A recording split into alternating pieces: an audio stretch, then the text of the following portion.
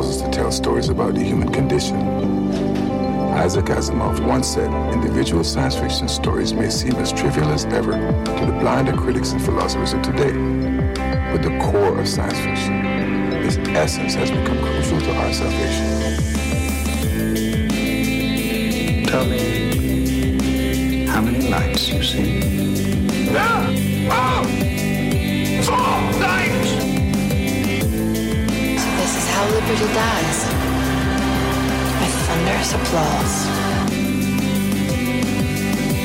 Game over, man! Game over! Welcome to the SciFi Diner Podcast. I'm one of your hosts, Scott Herzog. And good evening, I am Miles McLaughlin. And tonight here on the diner, we are open, COVID-friendly. You know, everyone's sitting every other table and everyone wearing their masks on the way there. But we have with us a very special guest tonight. Miles, do you want to introduce this young man?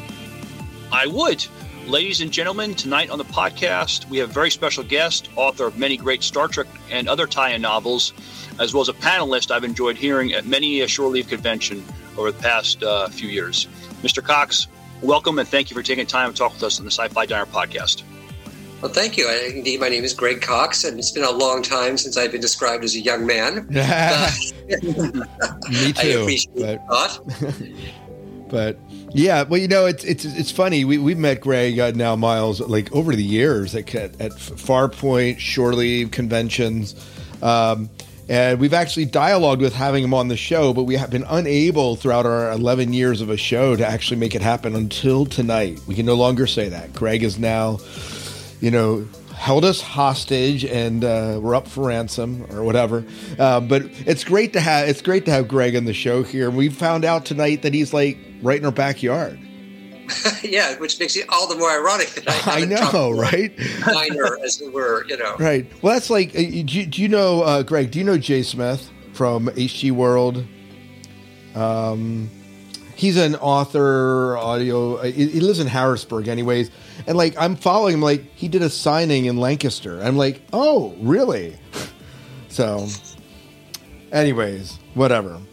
I remember before everything shut down, I remember doing a convention at a mall up in Harrisburg a few years ago. You know. Okay. Yeah. Well, it's like Keith was at Zenkai Con one year, which is like right in the backyard when that con happens.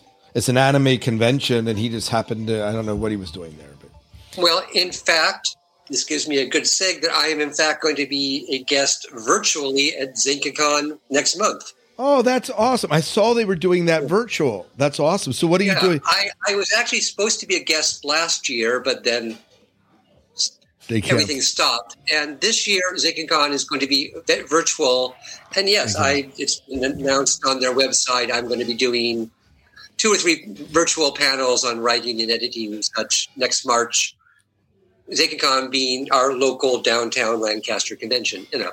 Yeah, it's actually a pretty it's pretty big. It draws in all sorts of people from all sorts of walks of life that are into the anime and manga realm, and obviously anything associated with that, which of course writing's a part of that.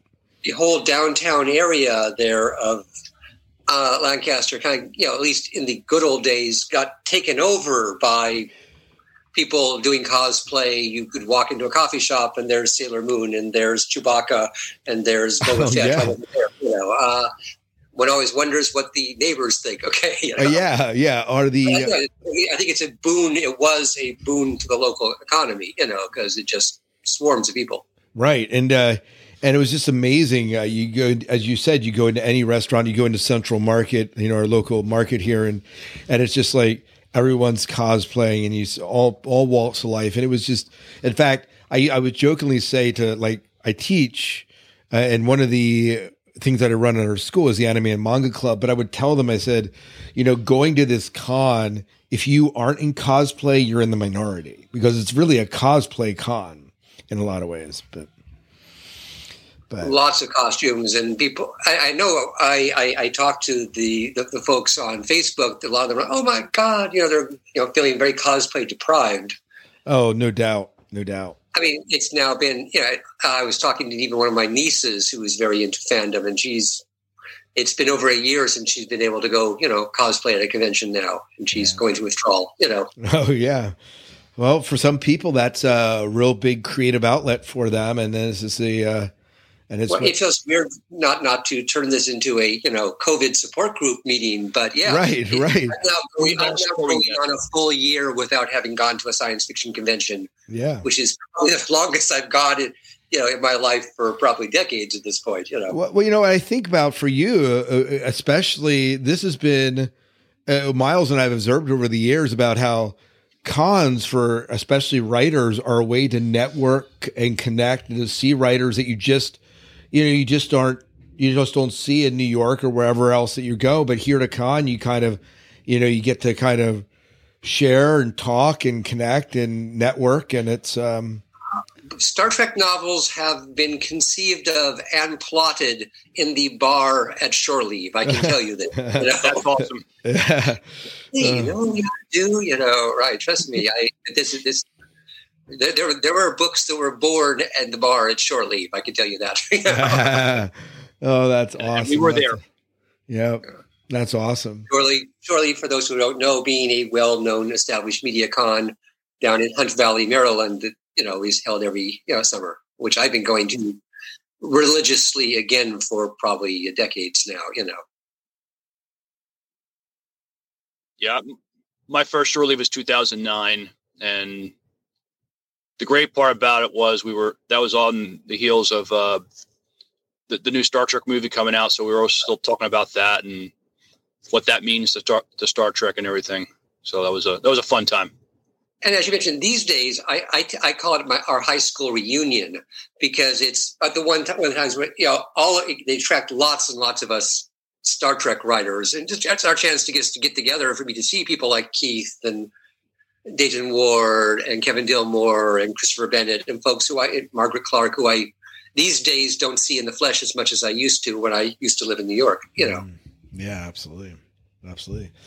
Well, Miles, did you want to?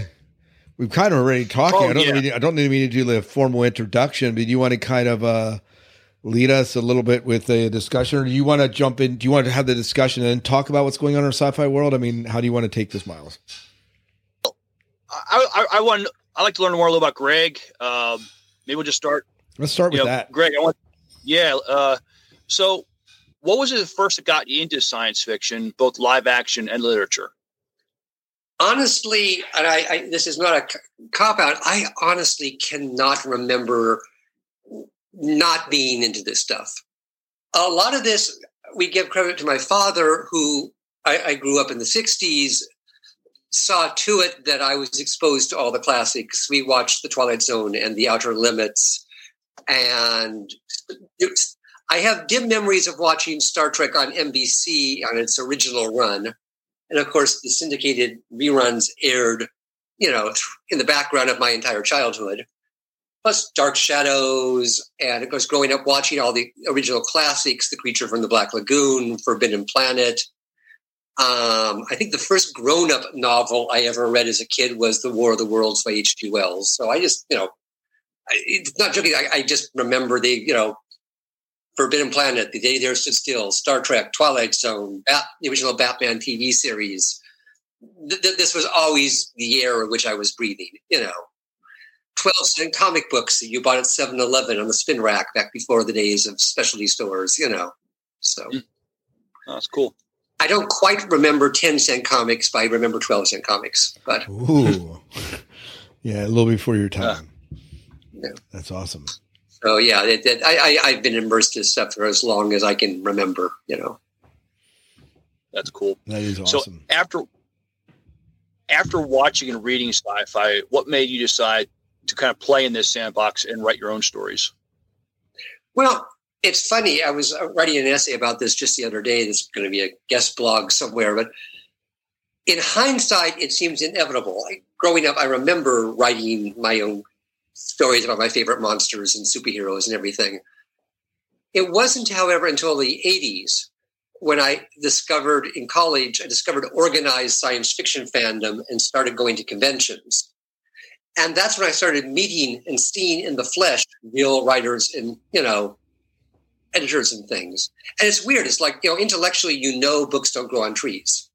You know that there are authors out there because their names are on the covers, but you don't think of it. It's not until, for me at least, until I actually started seeing them in the flesh that, oh, this is a real job. Real people who live in my city do this. How does this work? People can get paid for this. Before, like I said, I just scribble notebooks and stick them in a yard. So how does this work? So there are submissions, and you send things out with stuff in envelopes, and they send you rejection letters, and then sometimes they send. And I have to say the big cognitive leap was something going to conventions and seeing people like Vonda McIntyre and Paul Anderson and Theodore Sturgeon, in person, and realizing, oh, this is a thing people do. This is possibly an option for me, When I started sending out stories and getting lots of rejection slips, but selling just enough to keep me hooked, basically, And you persisted. And I persisted. That's awesome. And also, eventually, David Hartwell, who is a legendary science fiction editor, he's the guy who, among other things, launched the Star Trek book line at Pocket Books back in the 80s. I got to know David, and David convinced me to move to New York City. I grew up in Seattle. To move to New York City because that's where the heart of science fiction publishing was. And if you're really serious about this, Greg, you should move to New York. And the phrase "wasting your life in Seattle" may have been used. But, David was sort of a mentor or protege. He can, come on, Greg, move to New York. Commit to this and that. I took the leap and did so. So, what was the very first story that you ever sold? Well, that gets into the fuzzy realms of fanzines versus semi-pro zines. Okay, both. Versus professional sales. My very first thing I got published was actually in a necrophilia fanzine, which I should probably not admit to. But then eventually, on the pro level, I sold a handful of short stories to Amazing Stories magazine back in the day. Okay. I sold to when I was back doing the starving writer thing, I sold to Mike Shane Mystery magazine, all while waiting tables and doing the starving writer thing. And in terms of tie-ins, the first thing I did is I sold a handful of Batman stories to DC Comics. My first cases of dealing with like licensed properties, which is what I ended up doing for the rest of my career. And that was a case of a friend of mine in publishing found out that DC was looking for Penguin stories. This was in 1992, and the second Tim Burton movie was about to come out with Danny DeVito as the Penguin. And apparently the DC was looking for Penguin stories. A friend of mine, hey, Greg, you know Batman, right? Let's get together and collaborate on some Batman and Penguin pitches. I know a guy at DC, and that, we sold a couple Penguin stories and then a couple Catwoman stories, and then the rest is history. So then Star Trek. And as I like to joke, I've been writing Batman since Michelle Pfeiffer was Catwoman. So. Oh, cool. There you go. And I just had a new Batman novel come out about a year ago. So I've been sort of, So still doing it. Yeah. How now you grow up with this, and I hopefully I'm not jumping ahead here, Miles, but you grow up with it and you begin to write in this franchise. You need to know the franchise to write in it, right? But obviously there's so much out there that it's hard. I would imagine it's hard to be a complete expert in it. Am I wrong about that? Well, it depends. I mean, to a certain degree, the Star Trek is burned into my brain, especially the 79 original episodes of the original series. Although, yeah, even still, thank God, you've got the internet, and I've got bookshelves of, Star Trek encyclopedias, Star Trek technical manuals. You can do your homework. And honestly, it helps to be a lifelong fan. But, if you have to learn something, there was a case a few years ago where an editor called me up and said, Greg, are you a fan of X series? And I said, honestly, no, but I can be. But honestly, these days of the internet, fine. I binge watched the first two seasons. I went on the internet. I read the episode guides. I went to the fan pages to find out what the fan pages like. And it took me about 2 weeks of sort of cramming, and me saying, no, really, I'm working now as I binge watch episodes on TV, and and I wrote a book of the series. So it helps to you have to do your homework. Some of it's easier, like I said. Obviously, I have Spock's head in my brain. Who is this Spock guy? What's his motivation? I need it. No, I know that. But you can, if you have to, educate yourself, and fine, And sometimes you end up doing a brand new series. I started writing my Deep Space Nine novel before the show debut, before seeing a single episode of the show, because they sent me the Bible and the script for the pilot. And that was the same thing with Voyager. It was like, hey, Greg, there's this new show coming up called Voyager. At this point, I was, part of the stable. So here's the Bible. Here's the script for the pilot episode. Get going. We need an outline by Thursday. So. Oh, okay. No pressure. Yeah, no pressure at all. Yeah, that's awesome. Do you have a favorite era in Star Trek to write in? Oh yeah, the original series. I have enjoyed all of the various latter-day series to varying degrees, but like I said, nostalgia. That's my Star Trek. That's the one I grew up on. The Wrath of Khan is still, the all-time greatest Star Trek movie of all time. So yeah, I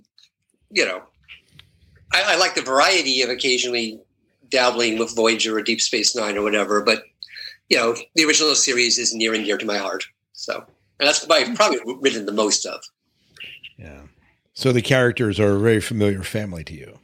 Yes. In a lot of ways. And like I said, I don't need to struggle to try to, make this sound like Captain Kirk or, Bones. Right. Trust me, I know these characters. And yeah, I still occasionally have to, what was the name of that planet in Wolf on the Fold again? Algernon, Axon, what was it? Oh, yeah, but, Right. But that's what the internet's for. That's where you pull down your Star Trek companion and you look it up, Right. Well, if you don't look it up, Star Trek fans will surely tell you. Oh, God, yes. I got Chekhov's uniform wrong once, and boy, did I hear about it. I described him having a blue uniform. Has ever read it? Yeah, I heard about it. Okay. Jeez. Just got sloppy once, Oh, my. Bound to happen. It is bound to happen. Unfortunately, these days there are so many resources with websites like Memory Alpha and Wikipedia, and of course we now live in the glory days of, like I said, I've got the entire original series on DVD as a backup. You can download any episode. I remember the rougher days where you had to sort of, oh, Jesus, go slog all over town to try to find a mom and pop video store that had a VHS copy of the old TOS episode you need to research. Yeah. I still spent an entire weekend, pounding the pavement in New York City trying to find a copy of the Counterclock Incident, which was an episode of the animated series, which was not, or finally finding it in a mom and pop video store in the East Village somewhere because I wanted to watch it for research purposes, Nowadays, you can just, go on to CBS All Access and download it, Yeah. Oh, yeah, now it's... sort of appreciate the struggle, No, I know. So Miles doing some research, and we saw that you actually wrote a novel in the Kelvin timeline that sadly didn't publish, The Hazard of Concealing. Any chance that we will ever read that? I don't know. I'm going to be vague here. Believe it or not, I'm not being coy here. I've never actually had any conversations with the powers that be about that.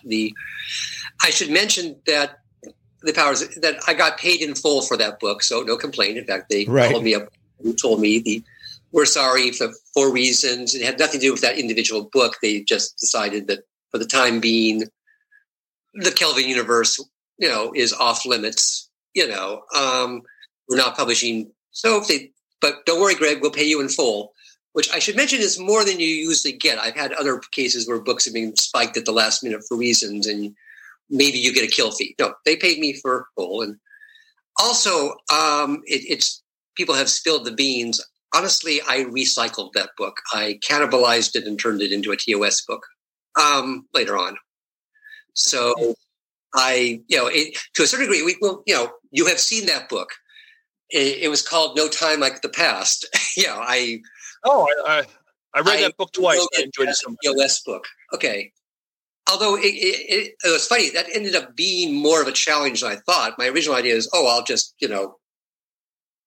turn Zachary Quinto into Leonard Nimoy. I'll just turn, but in the process, because they are very different series and different backstories and continuities, I ended up, I'd say probably No Time Like the Past is probably 1/3 of the aborted Kelvin book. I ended up having to write a lot more new material than I expected. But yeah, I sort of cannibalized it, so I'm not sure if there would be anyone who would, if it was to be republished now, people go, gee, this whole space battle seems kind of familiar. Yeah.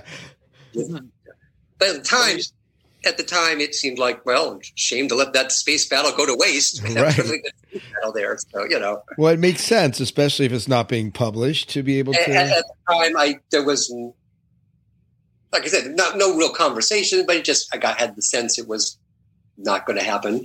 So it seemed a shame to waste not, want not. I've got a perfectly Star Trek plot here. Let's recycle it. Let's make it happen.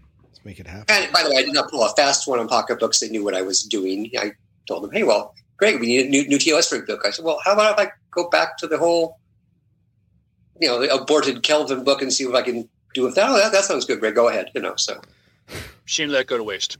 Yeah. So I just want to say, Greg, I read that book twice. It was just a fun book. Without giving too many spoilers, 7 of 9 and the crew of the Enterprise go on an adventure, and it's a fun book. Oh, basically, what I did there, is I substituted 7 of 9 for Spock Prime. In the original version of the book, it was all about Spock Prime being the mysterious stranger from the future and everybody wanting his future information. Oh, okay. In the EOS book, it was like, well, instead of Spock Prime, the Leonard Nimoy character, who was, from the future of the Kelvin universe, how about if the mysterious stranger, which brings all sorts of temporal prime, is 7 of 9? And the same plot with the Orions wanting to get her hands on her because she's got all this future knowledge and tech and, But but of course, in the course of writing the book, 7 of 9 is not Spock Prime, and they have different backstories. And I had to have a different reason for 7 of 9 to be in the past, since it couldn't be that she came through, in the 2009 movie. Okay, right. That makes sense. And I had to unfortunately lose all the stuff with young Spock interacting with old Spock. So right, because 7 of 9 is not the same character as elderly Spock. So again, it ended up being more heavily, but that was basically the premise was, what if I take Spock Prime out of the book and put 7 of 9 in? Yeah. And it ended up being a very different book, but that was sort of how it evolved. Now you mentioned that, go ahead, Miles. I hope we'll still see that book. I think that would be a fun read. I mean, I don't think we're going to see much of the Kelvin timeline anymore. So, I have no inside information on that. Question for you. You mentioned that pocketbooks came to you and said, yeah, we need another Star Trek book in the original series. Do they kind of just open it up and say, we need another one? And then you pitch them an idea and they say, yeah, yes or no? Or do they actually direct you and say, we want X, Y, Z? The honest answer is it depends. It is a collaborative process. It involves me. It involves, pocketbooks, and it involves CBS and, at times Paramount. But yeah, these days I am in the good position of being, honestly, one of the usual suspects. So a lot of times it does begin with, hi, Greg, we need a TOS book for next summer. What you got? And I pitch an idea and we go back and forth. Now, sometimes they may have a more specific idea, like, hi, Greg, we want a trilogy about Q. What you got? Or we're looking for something humorous. Can you give us? We're doing an anthology. There's no funny stories in this anthology. Can you give us something humorous? So, and it's collaborative. And they have ideas. But yeah, sometimes it's just, hi, we need a Voyager book. What you got? Or they may say we want. And yeah, sometimes I pitch an idea. They go, no. And sometimes, hey, that sounds great. Go for it. Right. And usually the way it works, for people who don't know, I know you've probably gone over this with Dayton and Keith, is I write like a 12-page outline and we send it on to CBS for approval. And there's usually a bit of back and forth, do this, don't do this. Oh, that sounds great. Until we settle on a plot that we all agree on. I write the book. We then turn the manuscript in. It goes back and forth a little bit. Oh, do this, don't do that, And that's how the process works. And sometimes, like I said, the editor may have an idea. Hey, I want a story about, Mirror Universe Picard. Cool. And sometimes it's just, hi, we need a POS book for July. What you got, Greg? And we, go back and forth. Oh, very good. So one of my favorite novels that you've written was the about Khan.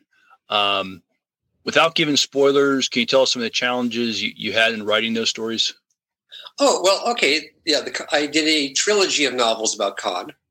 The first two, which covered the sort of filling in the blanks, the first two were about the infamous eugenics wars of the 1990s, which are alluded to. And the third one was all about Khan's, years of exile on Ceti Alpha 5, to kind of fill in the blanks between Space Seed and the Wrath of Khan. In the case of the eugenics wars, the challenge was, of course, writing about the fearsome eugenics wars of the 1990s, which have come and gone. So there were a couple of ways to handle that. We could just ignore real history and assume that there was some sort of post-apocalyptic, some sort of horrible apocalyptic war in the world of Star Trek. Or we could try to somehow, shoehorn the eugenics wars into the actual 1990s we all lived through with O.J. Simpson and Bill Clinton and Monica and, Lewinsky and, Tanya Hardy. Okay. And we took the conceit of trying to somehow assume that the eugenics wars happened. So that was a sort of fun of, I think of that book as a crossword puzzle of trying to sort of mesh actual history with Star Trek, the Star Trek version of the 20th century, and try to put the pieces together and make them all happen.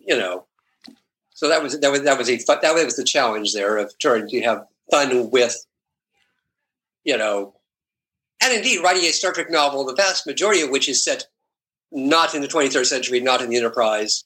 There's a framing sequence involving Kirk and Spock, but most of the book is, I think it starts in the 1970s, and it goes through Khan's life as he grows up in India, and he, takes over large portions of Asia as the wars with the other these are novels about Khan, heavily involving Gary Seven and Roberta Lincoln from Assignment Earth, since it seemed logical.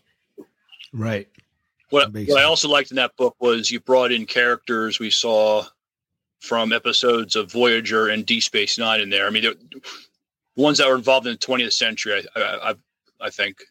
But they made anybody who appeared in a 20th century. I was trying to do the 20th century according to Star Trek. So pretty much anybody from Captain Christopher, from Tomorrow's Yesterday, from Flint to I think that the only character who doesn't pop up is Whoopi Goldberg. Right. The three people in cryogenics from the Neutral Zone episode of Star Trek. Right. Janeway's ancestor who popped up in that one episode of Voyager. Part of the game of that was, like I said, trying to do the Star Trek version of the 20th century, and that meant trying to bring in, everything we've kind of seen. Quark's Roswell adventure. The characters from those that episode. So those people too, yeah. That was fun. That was a fun. It would be a Star Trek novel involving all these guest stars from Star Trek, even if, like I said, Spock and Kirk and McCoy were not front and center. Yeah.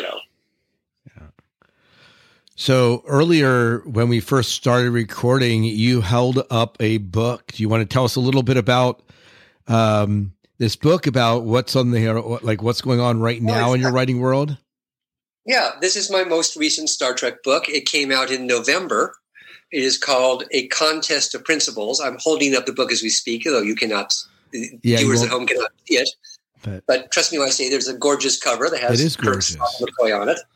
This is in fact, original series novel. It is set during the original 5-year mission, and it involves, honestly, 3 different plot lines. What I did for this book is there's 3 plots, 3 worlds.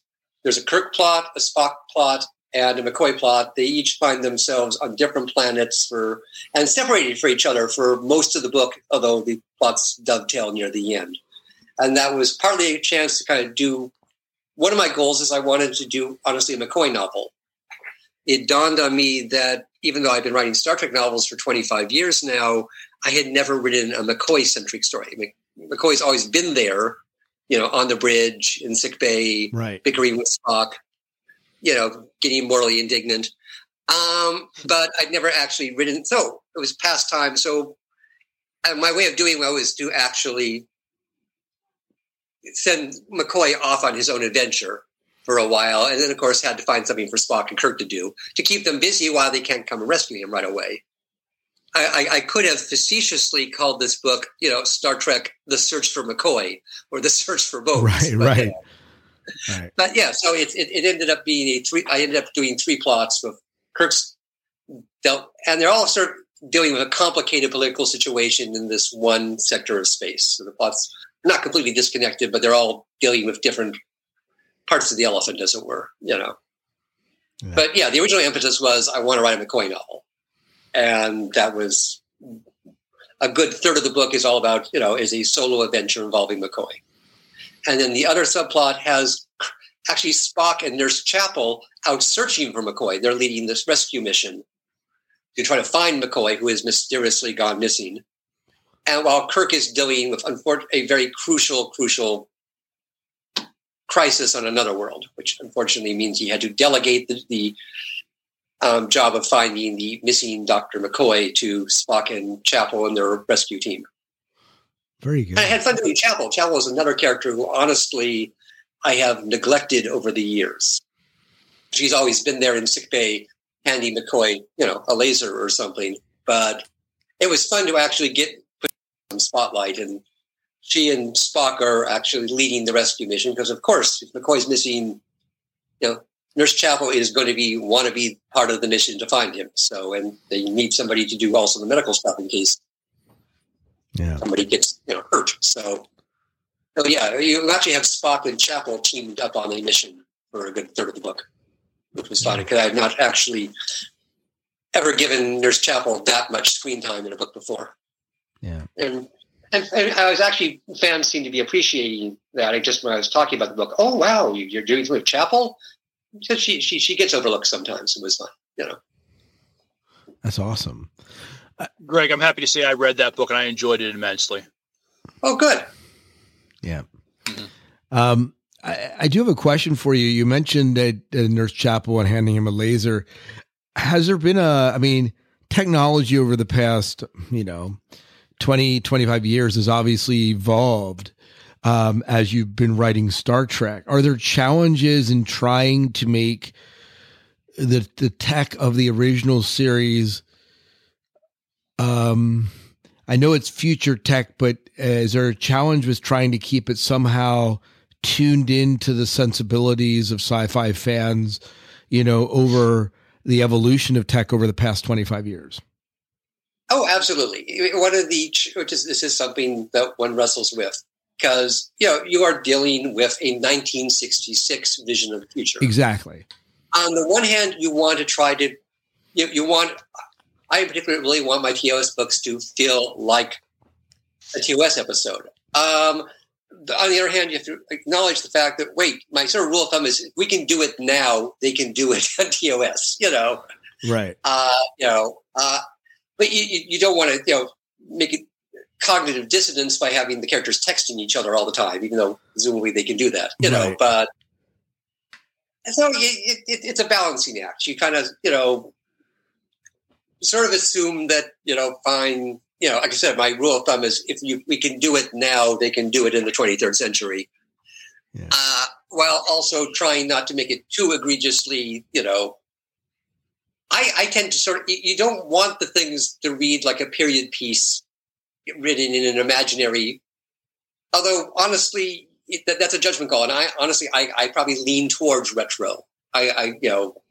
There's actually a review on Amazon right now of the new Star Trek book where the guy goes, "Oh, this book is a hoot. I mean, wow, it reads like it was written in 1966." And by the way, 5-star review, he's giving me a review. It's like, boy, Greg Cox is having somebody writing this retro campy 1966 episode. Okay, well, right. It works for you, whatever. Yeah, right. Right. We appreciate it. You'd never know this book wasn't written in 54 years ago. Yep. Okay. There you go. There you go. You get this issue. It's like, gee, should McCoy be doing, CPR? And there is the fact that, like I said, of course, as things evolve, we do have Discovery and Strange New Worlds. And this gives me a little more leeway. And my rule of thumb is if they can do it on Discovery, if they can do it on Strange New Worlds, I can put it in a TOS novel now, because we now know that, people have cybernetic memory implants. Good. That's a new toy I can use, Right. You don't want to be too flagrant about it, but good. Can they do this? Well, they did it on Discovery. Bang. I can do it in a TOS novel now. Right. So, and I know that drives some purists nuts. That's right. I appreciate having a new bag of toys, frankly. Oh yeah. I was going to say it adds to your arsenal. It gives you, more tools to work with and to make the story fresh and come alive. And I have more alien races I can refer to. It's like, good. I can mention Kelpians now. I don't have to keep, talking about Hortas and, Right. Again, if so that sort of, but yeah, it is sort of a balancing act of remembering that it's, and even sort of the dialogue, since it's, 1966 colloquial dialogue, That's the one difference when I did write my one Kelvin novel, which sadly never saw print, was remembering that Chris Pine Kirk does not sound like William Shatner Kirk, simply because their movies are made in different generations and the dialogue is a little more contemporary. Star Trek, has contemporary dialogue, but contemporary in a pig's eye, whatever, versus, Chris Pine is probably, like you say, whoa there, what's going on? Right. My rule of thumb when I was writing the Kelvin book, honestly, was if I could imagine William Shatner doing this dialogue, I'm doing it wrong. Right. Interesting. But that's to be, like I said, with TOS, you are writing to some degree in but you are writing it for modern audiences in. So again, you can get into an actual debate, and this would be a good panel on shore leave, assuming that you are writing a 1966 book. Do you write the books as the show would be done now and written now in 2021? It is 2021 now, right? Yeah. Right. Or do you write it as you written back in? And some things and that's, I think different writers would probably err both ways, Right. I tend to default to, when in doubt, I want to make it feel like a 66 episode. Or people, I'm going to do TOS as it would be done nowadays, right. Whatever. So. Right. Makes sense. And you probably have different readers with different expectations too. I mean, exactly. Yeah.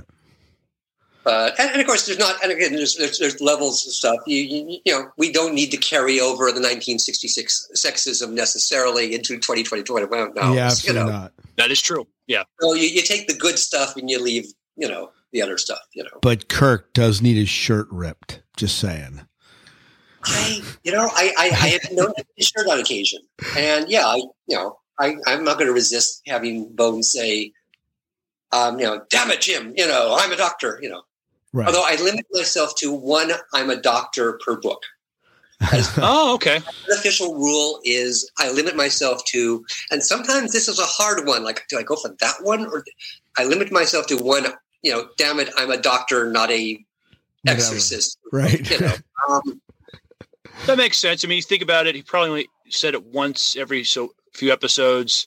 If you do it a few times in a book, it sounds a little gratuitous. Yeah.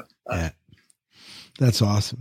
And I love doing Vulcan mind melds, so I'll throw them in. Occasionally, my editors will remind me, Greg, you don't have to put a mind meld in every book. Oh, sure I do. Okay. Yeah, absolutely. Who's writing this book anyways? Mind meld. Yeah. Mind meld goes in there. The challenge also, again, just for me personally, having been writing these books for indeed a quarter century now, is I'm always looking for things that I haven't done yet. And a lot of that involves like, oh, Nurse Chapel, Sulu, let me write a book that's Sulu-centric. Let me make sure I throw in a subplot and do something with Yura this time. Or just pairing up the characters. Oh, wouldn't it be interesting to send Spock and Chekhov off on a solo adventure and bounce them off each other, Yeah. Because there's kind of a fun dynamic occasionally between them in an episode. Sometimes just watching old episodes, where do I get the ideas? You see an old episode and it's like, oh, that was kind of an interesting thing they never followed up on. I should, do that. Yeah, fill in the gaps. It's awesome. That's awesome. I can give one specific example. Conscience of the King ends with Lenora Caridian, having a nervous breakdown and going totally insane. But there's a little tagline at the end where McCoy is talking to Kirk. Don't worry, Jim, she'll get the best, psychiatric care the Federation can give her. And that's, I remember watching the episode and thinking, well, whatever happened there? Did the Federation manage to cure her? Did she ever recover? Was she released and judged? And by God, I got it. And sure enough, I got an entire book out of that. Foul Deeds Will Rise, which is basically the return of Lenora Caridian. They're like, well, what did happen to Lenora Caridian? Did she get cured? Did she see a psychiatrist? How did she feel afterwards? What happened the next time Kirk ran into her, the supposedly rehabilitated Lenora Caridian, And I can go, that's a book. But it's literally just sitting around rewatching an old episode. And that's where the ideas come from, just rewatching the episode. That's something I've appreciated as somebody who's enjoyed Star Trek novels for decades is like TOS and any other series will do it sometimes also is they'll just kind of leave these giant loose ends and we'll never see them try to be neatly tied. But you and many of your fellow authors will take that and then run with it and create this whole new story and we get to find out what happened to them. And so that's something I've always enjoyed as a reader of Star Trek novels. Well, going back to the Khan novels, I mean, the whole business about these fearsome eugenics wars in the 1990s, that's like about 3 lines of dialogue in Space Seed and a couple lines of dialogue, in Wrath of Khan. I joke about the fact that I got like 2 books out of about 3 lines of dialogue in Space Seed, but yeah, you look for these things you can sort of seize on and, whatever happened there, whatever happened to that character and, whatever happened to, again, so Lenora Caridian, they shipped her off to the Federation sanitarium. Did she get better? Right. That's a book, Yeah. It's awesome. Well, do you have anything else coming down the, you said you're still writing, you're writing full time. You obviously this came out in November. Anything coming down the pike that you can share that's in the pipeline that we can be looking forward to? Yeah, I've been, I don't have any big novels that I can announce at the moment. Nothing, but I've been doing. I got a handful of interesting projects. There's a book coming out which is an episode guide to season 2 of the original Batman TV series, and I wrote an essay for that. I wrote an essay about a 3-part Penguin episode, and incidentally, lots of other Trek writers are in that. Bob Greenberger, Keith DeCandido, the usual suspects. There's a volume 2. This was a Kickstarter project organized by Bob Greenberger. I think it's called Thrilling Adventure Tales, Volume 2, which is a collection of sort of pulp-style stories. And that's coming out next year or so. Yeah, Dayton and Dillmore, are they in that one? There was a previous volume. I was not in Volume 1. Volume 2 is coming out now. Okay, good. And that was great. I wrote an old-fashioned sword and sorcery story. I was in a mood to write a Conan-esque sword and sorcery story, so I wrote that. And that's coming out. And there's another project coming out, I believe, in March. I should have written down the release dates. These are all coming out in 2021. A book called Turning the Tide. And this is a charity anthology. It's being put out by the International Association of Media Tie-in Writers. And yes, there is an International Association of Media Tie-in Writers. Mm-hmm. And we are putting out a charity anthology to benefit the World Literacy Fund. And the idea there was to get a bunch of us, media tie-in writers. And we'd each do stories based on public domain characters, so we wouldn't have to deal with any sort of licensing or deals. Pay for the rights. So no, again, the usual suspects: Bob Greenberger, Keith Candido, Dayton Ward, Aaron Rosenberg, etc. Are all writing stories about famous characters in literature. I picked up on Mina Harker from Dracula. I believe Aaron Rosenberg, who is our Star Trek author, is doing Sinbad. And so someone else is doing Hopalong Cassidy. Someone else, I think, is doing, She from, H. Rider Haggard. So that was fun. And this is a charity anthology. We all donated our stories free of charge. And that's for a book called Turning the Tide, Tied. Get the pun? Like tide and tie-in riders. Right. Got it. And yeah, that's coming out shortly. I'm expecting the galleys this weekend. I have to proofread one last time. There's the Thrilling Adventure Tales Volume 2, which is about a sword and sorcery story cartoon. And also, I think coming out like March or April is, like I said, there's a series of Batman episode guides. Volume 1 has come out already. I wasn't in that one. I'm in Volume 2, which covers Season 2, and I'm doing I'm covering the Penguin's short-lived career as a film director. Remember, there's a 3-parter where he claims he's directing a movie.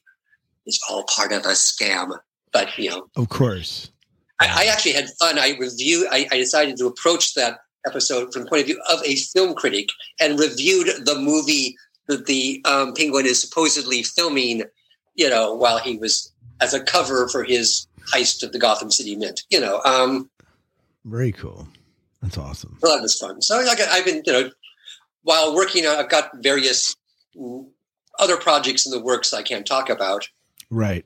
In fact, I was just right before talking to you, I was talking to my agent about a project that is out on submission now, and I'm crossing my fingers and waiting to hear about. So, but in the meantime, all stuck here at home in the pandemic. I've been writing about Batman. I wrote a sword and sorcery story, and I wrote about Mina Harker from Dracula. That's awesome. That was fun. So other than science fiction that you're writing and publishing and that you're researching for your books, what else are you just enjoying in the world of science fiction? What are you watching? What are you reading? Lots of stuff. Go ahead. Okay. I just finished, in terms of reading, and I've been, my to-be read file I'm making a dent into thanks to the pandemic. There's no conventions, Right. I just reading something called the Devabod trilogy by S.A. Chakraborty, and forgive me if I've mispronounced her name, which is this big, wonderful, epic fantasy trilogy set in the Middle East. Very Arabian Nights flavor, genies, ghouls, flying carpets. It's like 1,000.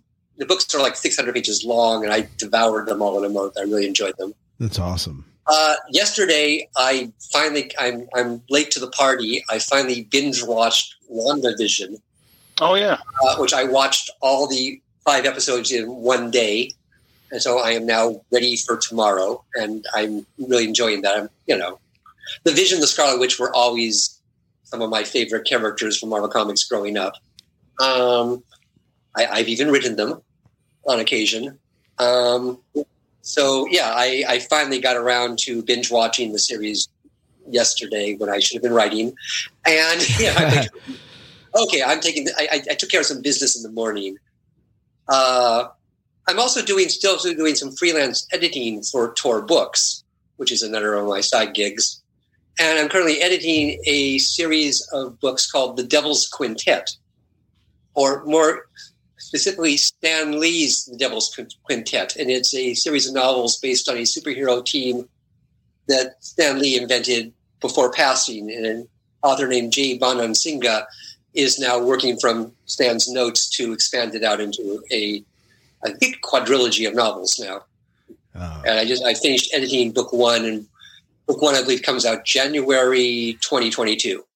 That's been a fun project, to work on. I believe Jay is currently plugging away at book 2 as we speak. Oh, I'm also enjoying Resident Alien on the Sci-Fi Channel. Okay. That's the Tudyk. That's a Tudyk one, yes. Right? And Robert Duncan McNeil is also a producer on it, I believe. Yeah, I know he directed the first 2 episodes. I don't know about the third. I forgot to check. The third episode aired last night. I've been enjoying that. And also, I've been on a nostalgia boom of just like watching lots of, my favorite old, my comfort food is old monster movies, original Universal horror films, Hammer films. So I always kind of alternate. Do I want to watch something new tonight, or do I want to put in Dracula, Prince of Darkness? Or Valley of the Guanji or something, I am addicted to Spenguli reruns on MeTV Sunday night. And, they're showing Mad Love with Peter Lorre, So. That's awesome. That's awesome. So Miles, so you're watching WandaVision. What are your thoughts? I wasn't sure the first 2 episodes. I knew something was going on, and the whole thing of going back to 1950s, 60s, 70s TV was interesting. But there's a really big payoff the last 2 episodes. So I don't want to give any spoilers, but it's a mind blowing payoff. I thought it's like, yep, you got me. I'm invested now. So, I was invested, regardless. This was usually the folks at Marvel can do no wrong. And so I was going to give episode 4 is a real game changer for people who, Right. Yeah. I mean, I think the prestiges of retro TV are dead on. It works on different levels. On one level, without saying too much away, it's like they're doing dead on recreations of 50s TV, 60s TV, 70s TV. But yes, there is a larger picture, an actual Marvel Comics plot going on, between the cracks. You have to wait for episode 4 to find out. That's the game changer when you kind of find out what's really going on, And there have been hints. There's been hints of it as you've kind of gone along, but this is that whole 50s, 60s, 70s, and now 80s. That's what hooked my wife, because my wife has done her share of acting over the years, and so she really enjoys looking at period stuff. And the fact that they nailed it not only with the look, but even the way the dialogue is being presented, the laugh tracks, the music, musical yeah, it was dead on. Someone did their homework, Well, I read somewhere they actually went and talked to Dick Van Dyke and picked his brain. We were doing and the acting actually is good, especially Elizabeth Olsen. Without being too spoilerly, she's doing 2 things at once. She's doing a really good job of mimicking the sitcom acting and different generations of sitcom acting, while occasionally letting through the quote realism and modern naturalistic. Every so often there's what's really happening creeps through the sort of sitcom facade. Right. But that being said, you can enjoy it on lots of different levels. Oh my God, the episode that takes place in the 70s. I don't think I'm giving too much away to say that we're kind of moving through the history of TV sitcoms for reasons which remain unexplained for a while. Oh God, the themes, the credit sequences. When the 70s episode is just screams Brady Bunch Partridge Family. Oh yeah, absolutely. And I didn't even realize until the 3rd episode that oh God, the architecture of the house is actually changing from episode to. You can see the clothing from Donna Reed to sort of capri pants to I didn't realize until the 3rd episode that, oh my God, the architecture of the house is actually changing to reflect the different eras they're moving through, along with the dialogue and the slang and the costumes. And oh my God, yeah, somebody did their homework. And even sort of the plotting, Yeah. When they went into the very sort of peppy, Partridge Family style theme song for, the 70s version of WandaVision. I laughed out loud. Okay, those of us who are old enough to remember these eras, oh God. Right. Well, there is a sense of a trip down memory lane as you kind of, even for those of you familiar with 60s TV or 50s TV, if you've ever watched one, you're like, oh yeah, that's 50s TV, or oh yeah, that's 60s TV. And then obviously for the eras that you did grow up in, it is a trip down memory lane. Like, oh yes, that reminds me of this or this. So again, not being too spoiled, I'd be curious to see how far they take this. Will we get a parody of 90s TV, of 2020 TV eventually? Yeah, I don't know. And and this is something that only works really for this season, because how far can you really take this, right? You can only go so far. So. And they are, in fact, counting on audiences, because of the built-in investment of the Marvel Universe, to stick with it even when it's not entirely obvious. Well, wait, why are we doing sitcom parodies here? Yes. What is the bigger picture? How does this fit into the MCU? Oh, yes. Again, not too spoiling. It fits into the MCU, and if you have watched Infinity War and and all that stuff, there's more going on here than just, oh gosh, will they burn the pot roast when the boss is coming over for dinner? Right. That trope. Will the Scooby neighbor figure out she's a witch? Yeah. You will get Marvel Comics Easter eggs, and there's a bigger picture, and it ties into, and that's about as far as. But no, like I said, I binge watched it all in one day yesterday, and new episode drops tomorrow. Oh yeah, I'm watching. Okay, we'll be good. So, how many episodes are there? I have not looked that up. I don't know how many. Five so far. 5 so far. How many are slated to be released? 7 episodes, 8 episodes? Is it? I don't know. Oh, absolutely. Yeah. Okay. So yeah. But I'm also watching Resident Alien also, and it's positively delightful. It's just Alan Tudyk is just great. The worst he gets is good, and even the supporting characters in that show are really good. There's just a lot of fun stuff going on with that show. That sort of restored my faith in the Sci-Fi Channel. It's got a really sort of weird, twisted sensibility to it. It's Mm-hmm. But it is. I'm enjoying it. Yeah, like I said, an episode I'm watching it in real time last. Oh, new episode tonight! Yay! Something to look forward to. It was not on my radar. I mean, I remember it was supposed to debut, and I forgot about it. And I'm like, oh wait, this show. Let me see if this show is on. And there's 3 episodes on. So I think I watched the first 2 one night, and then caught the second. I had the same experience. It was kind of flying below my radar, and fortunately, Sci-Fi Channel reruns things a lot. And so I said, oh wait, that debuted last night. Oh, some of my friends seem to be liking this. Oh, well, how about that? They're showing it again tonight. I'll watch it. And then I got hooked. So but it kind of was sort of low level. I was vaguely aware he was in production, and oh wait, that debuted last night. Oh, they're showing it again tonight. I'll watch it. So Yeah, that's awesome. I'm invested in that show too. I haven't seen that yet, so it is on my radar to see. I think I'm enjoying WandaVision. I'm enjoying Resident Alien. By the way, there's 9 episodes that are being done in WandaVision for the first season. Oh, so we still have 4 more to go. 4 more to go. Ooh. So. And okay, I'm going to be shamelessly hinty here and say that at least one fan favorite character, a couple of fan favorite characters will show up if you stick with it. Okay, Oh, yes. Yeah. Yeah, definitely. Definitely. Well, so anything else, Miles, that you're watching, reading?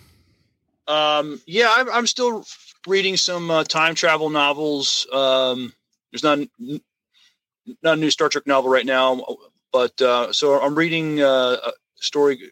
I just finished reading one called 7 Rules of Time Travel by Roy Huff. And I'm reading something now called 30,000 BC Chronicles. And I watched Birds of Prey on HBO Max. That was very enjoyable. It didn't get a lot of great reviews, but I thought it was pretty good. Harley Quinn was hilarious. I really liked that one. That was actually the last movie I saw in an actual theater before everything shut down, and I really enjoyed it. Yeah. Yeah, and also I'm watching Raised by Wolves on HBO. Oh, okay. Yeah. That's interesting. Oh, there you go.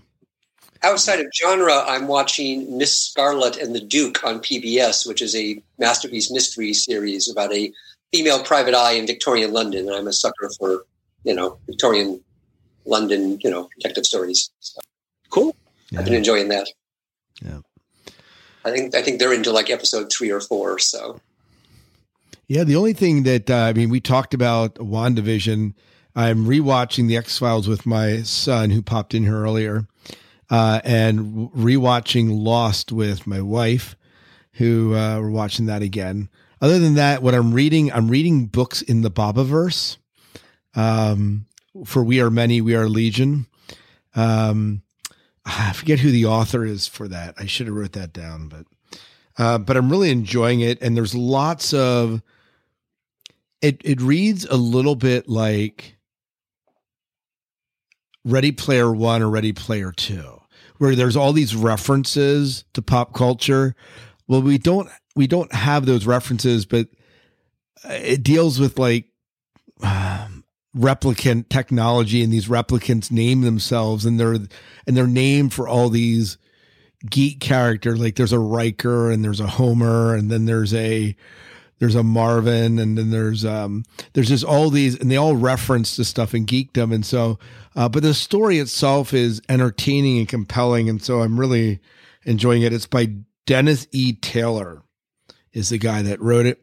And it's part of the Bobaverse. I think there's 4 books in the series, is my understanding. And so that's the one that I've been enjoying recently. And then I saw Lord of the Rings in 4K, which Lord of the Rings was fabulous as always, but I didn't really notice any huge difference watching it in 4K and just watching it regularly. So, another book I read recently was Ninth House by, I think, Leigh Bardugo. Okay. Which is about spooky occult goings on at Yale University. The conceit being that the various societies there are skull and bones and whatnot are involved in creepy supernatural stuff. That was fun. That's awesome. Although it left me hanging for the sequel, which apparently hasn't been published yet. So, that's so often. Well, I discovered the David trilogy, which I mentioned earlier, after all 3 books had all come out. So I was able to go, breeze right, put down one, pick up the next one. Oh, and that's always nice, right? Yeah. But well, good. The advantage of coming late to a book series is you can then sort of binge them. So. Right. It's nice going into the series when you have all of them there and you don't have to wait. Sure. But well, Miles, is there anything else that we need to talk about tonight? Greg, I want to give you an opportunity to tell us where people could find your great novels. Yeah, absolutely. Well, like I said, obviously, I will take a moment to plug ZenkiCon, and forgive me, I'm probably mangling the pronunciation of that. Oh, ZenkiCon's the way I've always pronounced it. So. But yeah, coming up in March, ZenkiCon will be having a virtual convention. I'll be one of the featured guests talking about writing and editing. More details as they firm up. I'm sure they'll be posting about it on their Facebook page and the web page. Right. Beyond that, at present, I'm not, obviously, doing any autographings or anything, but I hang out a lot at a lot of the Star Trek book groups on Facebook. I hang out at the Trek BBS discussion groups and, socialize virtually with, talking about Star Trek and other stuff. Cool. Right. And like I said, my most recent book is, Star Trek: A Contest of Champions. So, right. And they are available wherever fine books are found. Or, right. Yeah. And do you have a page that kind of collects everything Greg Cox, or like a web page? I do have a web page. I update it infrequently, but yeah, it has a full bibliography, even including that long ago necrophilia story. Okay. Yeah.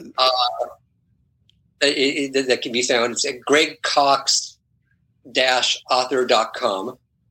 And honestly, just Google me. It comes up. I'm not the politician in San Diego. That's a different Greg Cox. Right. So the Greg Cox who writes Star Trek and Planet of the Apes and Godzilla, that's me. That's you. That's the guy I want to know. It's the guy that Miles wants to read. So, yep. That's awesome. Yes. Well, Greg, it's been a pleasure having you here on the show just to talk about your life. You mentioned that we probably heard the process of writing, but Miles, I don't know that we ever really sat down and talked about how do you go from, writing and conception and pitching and all that. We don't really get into that many times when we talk to authors. So I was very glad that you kind of shared that. It was just neat to hear what's going on in your world and what inspires you and what makes you come alive when you're writing. And so I appreciate you kind of sharing that journey with us. Very good. Yeah. Well, I find there's a lot of confusion about the whole media tie-in world. Like, well, so I like to dispel that whenever possible, you know. Yeah, absolutely. How do you write a Warehouse 13 book? You know, do you have to pay Star Trek to write the books? No. They pay me. Okay. Yeah, they pay you. No, I've actually had sincere people with good intentions. So how much do you have to pay to get your Star Trek books published? Oh, no. That's not how it works. You know? That's not how. Yep. No, they pay you. That's awesome. Yeah. I think they find it sometimes inconceivable that someone would pay you to write a Star Trek. If you got a second, the thing I find is a very common misconception is the idea that somehow, honestly, that we initiate these projects. Most of these projects are not initiated by the authors. They begin with me getting a phone call saying, "Hey, Greg, we're doing 4,400 books. What's your schedule like?" I don't get in the morning and decide, "Hey, I'm going to write a Warehouse 13 novel," and then somehow arrange to get it published. You know, right? Someone calls me and says, "Hey, Greg, we just got the rights to do Warehouse 13 novels. You ever seen the show?" You know, so. Right. Well, you know, it breaks my heart. People come to me and say, "Hey, I've written a 350-page Winona Earp novel. How do I get it published?" That's really not how it works, you know. Yeah. And that's probably a difference between doing your own original material versus tie-in work. Exactly. You write your original stuff, you can send it out, you know. Yeah. And again, even just sort of, you know, I don't write a tie-in novel until the outline has been approved. You know, I don't just write a 300-page book and then throw it at pocketbooks and hope they publish it. You know, it's like, no, we work it out, you know. Yeah, whereas in original fiction world, typically, you know, I've been a full-time editor. I work 9 to 5 at 4 books. You get a submission from an agent, you read it. The agent possibly has sent it out to multiple, you know, editors, and somebody buys it. You know, that's traditional publishing. Right. Media tie-in publishing works differently, and that confuses people. Right. I think also because people are used to the idea of movies being based on books. The idea of books being based on movies confuses people. I always have to, wait, you invented Godzilla? No. Yeah. No. I wish. Okay. Yes. How old I am. Okay, you know. Right. But yeah, so yeah. That's awesome. So that's novelizations, which is a whole other kind of words. Okay, so. Yeah.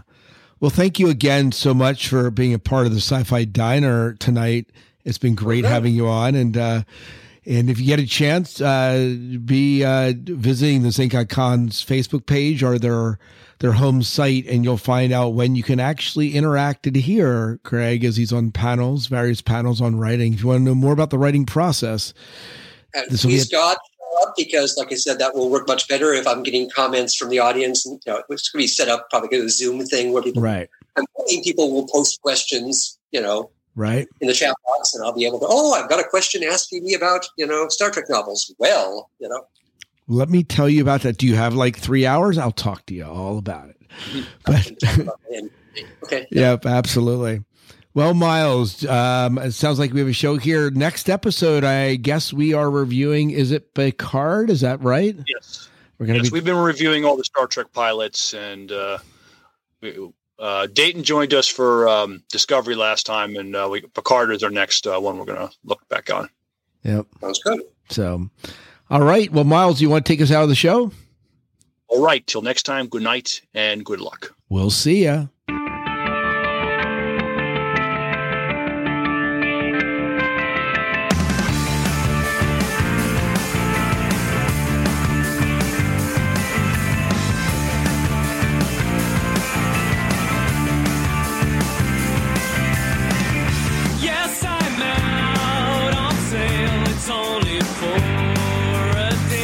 Take a pair, I come in ocean blue, violet and